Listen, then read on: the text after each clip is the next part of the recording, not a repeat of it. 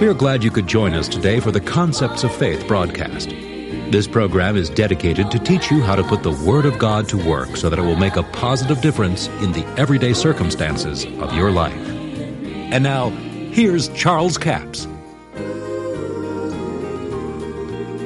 So if you would open your Bibles tonight to Romans, the 3rd chapter, verse 21. We're just going to follow the Holy Spirit in what we share tonight, Romans, the 3rd chapter. But now the righteousness of God without the law is manifested, being witnessed by the law and the prophets, even the righteousness of God which is by faith of Jesus Christ unto all and upon all them that believe, for there is no difference. For all have sinned and come short of the glory of God. Now you'll notice every sinner's heard that quoted to him 1,000 times, more or less. And you know, we kind of beat the poor sinner over the head with that. But all in the world, Paul is saying, is we all came out of the same boat. There's none of us any different from others. All have sinned and come short of the glory of God. But he's teaching righteousness here. He says, being justified freely by His grace through the redemption that is in Christ Jesus, whom God has set forth to be the propitiation through faith in His blood, to declare His righteousness for the remission of sins that are past through the forbearance of God. To declare, I say it this time, His righteousness, that He might be just and the justifier of him that believeth in Jesus. Where is boasting then? It is excluded. By what law? Of works? Nay, but by the law of faith. I want to talk to you a little bit about the law of faith. Now you might look at that and say, well now really, Brother Capps, that doesn't mean that faith is a law. But now come on down to verse 31. It says, do we then make void the law through faith? God forbid. We establish the law. Now we know he's not talking about establishing the law of the old covenant. He is talking about establishing the law of the new covenant. And the law of the new covenant is faith. Faith is the law of the new covenant. Through faith, you enter into grace. It is impossible to enter into the grace of God without faith. You're right there in the 4th chapter. Look at chapter 5, verse 1 and 2. Therefore, being justified by faith, we have peace with God through our Lord Jesus Christ, by whom also we have access by faith into this grace wherein we stand. In other words, you can't get into God's grace any way other than through faith. It's through faith. It's not by works of the law anymore. It's through faith in believing that what Jesus did accomplished it for us, and we believe in that. We confess that Jesus is Lord, and therefore we become the righteousness of God. It's not our righteousness, it's His righteousness. But now here's the point I want you to see in this, that faith is a law. It's a law of God. Now, we talked about this in the other session, that Mark, the 11th chapter, verse 23, Jesus tells you how the law of faith works. Whosoever shall say to the mountain, to the problem, to the situation that you face, be removed, be cast into the sea, shall not doubt in his heart, but shall believe that those things, not just what he said to the mountain, but those things which he saith daily, shall come to pass, then he shall have. I like to say it this way, eventually he shall have whatsoever he saith. It won't happen overnight. It won't happen in a few days, but it's a way of life. Now, that is the way the law of faith works. Then Jesus said in Luke the 17th chapter, if you had faith as a seed, you would say to the sycamore tree. Now, what in the world did the sycamore tree have to do with it? It was just an obstacle in the path of the disciples. The problems that you face in life, the situations that you face in life. You may be facing financial adversity, a financial mountain, a physical problem in your life that is a mountain to you. Jesus said, say to it, you won't hinder me any longer. You'll be a thing of the past. And if you believe and doubt not in your heart, eventually he shall have whatsoever he saith. Therefore. Now when you find the word therefore, stop and find out what it's there for. It's a conjunction. It connects these two verses together. Therefore, because this is a law of faith, it will work also in prayer. Therefore, whatsoever things you desire, when you pray, believe that you receive them, and you shall have them. But when you pray, you believe. What do you believe? That you receive them. One translation says, have received, past tense. Why? Because we believe. And he that believeth hath.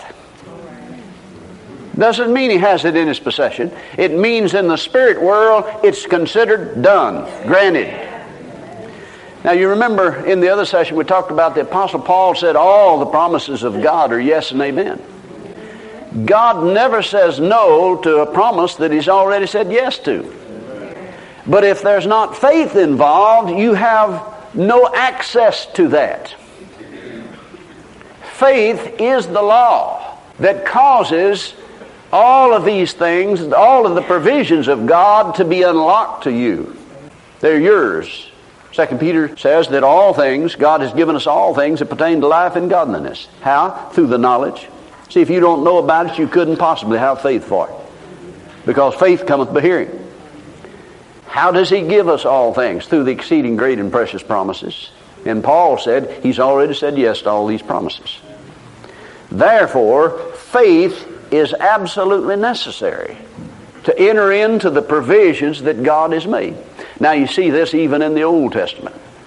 And God instigated this law under the Old Covenant. There was not a whole lot taught about faith under the Old Covenant. They just believed God and it was imputed to them for righteousness.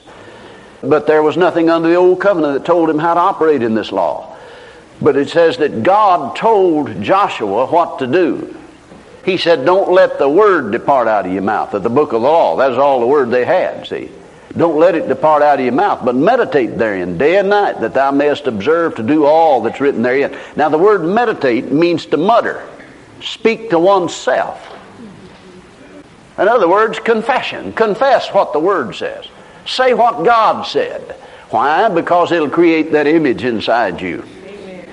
And that image burned into the human spirit, what the Bible calls, James calls it engrafted. Receive with meekness the engrafted word. When that word becomes a part of you, then you become fully persuaded that what God said is exactly what you're going to experience. Now that's why the devil wants you to quote and say what he said, because it'll become engrafted into your spirit to where what he says will be exactly what you'll live out in reality of your life. There is a law that governs this. You may wish it didn't work, but it does.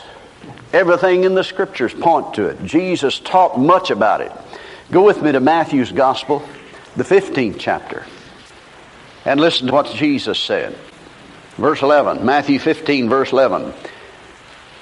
Now, see, they had a big deal over the fact they didn't wash their hands, before they ate. And Jesus said in verse 11, not that which goeth into the mouth defileth a man, but that which cometh out of the mouth, this defileth a man. Verse 18, but those things which proceed out of the mouth come forth from the heart, they defile the man. Now, the things that come out of the mouth defile the man. Words spoken. You know why it defiles is because it enters into your spirit. Words that you speak. See, if faith cometh by hearing the word of God, then faith in you is going to come by hearing your words. Are you listening to me now? Now let me show you a parallel here. I know that you know this, but do you understand it? Paul said, so then faith cometh. How does it come? Faith cometh by hearing. Now, that's a truth. That's not the truth. See, faith in God comes by hearing the word of God. But the truth is that faith cometh by hearing. Whether you're hearing God, whether you're hearing you, or whether you're hearing the devil, or whether you're hearing your neighbor, faith cometh by hearing. But see, Paul was talking about faith in God. It comes by hearing what God said. You could have faith in me by hearing what I said. If I told you 10 things and you found it was exactly right, then you'd have faith in me. So the real truth is, the truth is, that faith cometh by hearing. Now, that being true then, if you hear yourself say things, it becomes true to you and you have faith in it. If you don't even believe it when you say it, and many things that people say they don't believe when they first start saying them. Many a businessman has cursed his own fig tree by saying, well, I'll tell you, nobody can make a living out of this business. It's going down the tube, sure as the world. You didn't believe that when you first said it, but you kept saying it until it got in your spirit. And it became true to you, and you lived out the reality of it in your everyday experience and wondered why God let it go down the tube. And God didn't have a thing to do with it. He shall have whatsoever he saith. Why? Because faith cometh. Faith came by hearing what you said. And when you said what the devil said, you had great faith in what you said because you said it. Not because the devil said it, but because he conned you into saying it, and faith came and you lived out the reality of that. Now these things are not that way just because Jesus said it. They were that way, that's the reason Jesus said it. The 12th chapter of Matthew, Jesus said, a good man out of the good treasure of his heart, he bringeth forth good things. Now, if there are good things in your heart, you can bring them forth. We know that the things that proceed out of the mouth can defile a man. That being true, the opposite of that is that good things coming out of the mouth can bless a man. There's always a reciprocal of the truth. I appreciate so much you joining us for the Concepts of Faith broadcast today. Before I leave the broadcast, let me remind you all of this week, their CD offer will be CD offer number 7244. It's called Understanding What You Know. 2 CDs for $15 plus $4 postage and handling, a total of $19. Understanding What You Know. You ever heard somebody say, well, you know, I don't understand all I know about this subject? Well, we're all that way. On one subject or another, we don't always understand all the knowledge that we have about a certain situation. You may know what the Word of God said, but you may not know how to apply it in your life. So do you really understand what you know? The Scripture says in Proverbs 2, my son, if thou wilt receive my words and hide my commandments with thee, so that thou incline thine ear to wisdom and apply thy heart to understanding. See, we need to apply our heart to understanding. We need to understand what we know, not just knowing what the Word of God says. That's not enough. We must know how to apply that Word and understand how to apply it in our everyday life. Now, in the parable of the sower in Mark 4, Jesus said, when anyone hears the word of the kingdom, also in Matthew's gospel, actually Matthew gives it a little clearer, when anyone hears the word of the kingdom and understandeth it not, then cometh the wicked one, catches away that which was sown in his heart. Well, if you don't understand it, somebody's going to talk you out of it. It won't take the devil. The devil won't have to do it. Some well-meaning Christian could do it. So it's important to understand what you know about. You may know about it, but not understand it.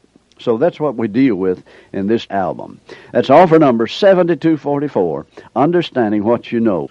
2 CDs for $15 plus $4 postage and handling, a total of $19. We have a toll-free order line, 1-877-396-9400. 1-877-396-9400. Until tomorrow, this is Charles Capps reminding you that the enemy is defeated, God is exalted, and yes, Jesus is coming soon. To order the product offered today, call 1-877-396-9400 or write Charles Capps, P.O. Box 69, England, Arkansas, 72046. A complete list of CDs, books, and DVDs are available online at charlescapps.com. Through the website, you can listen to this radio program again and subscribe to our podcast. This broadcast is sponsored by Charles Capps Ministries and our listeners in this area.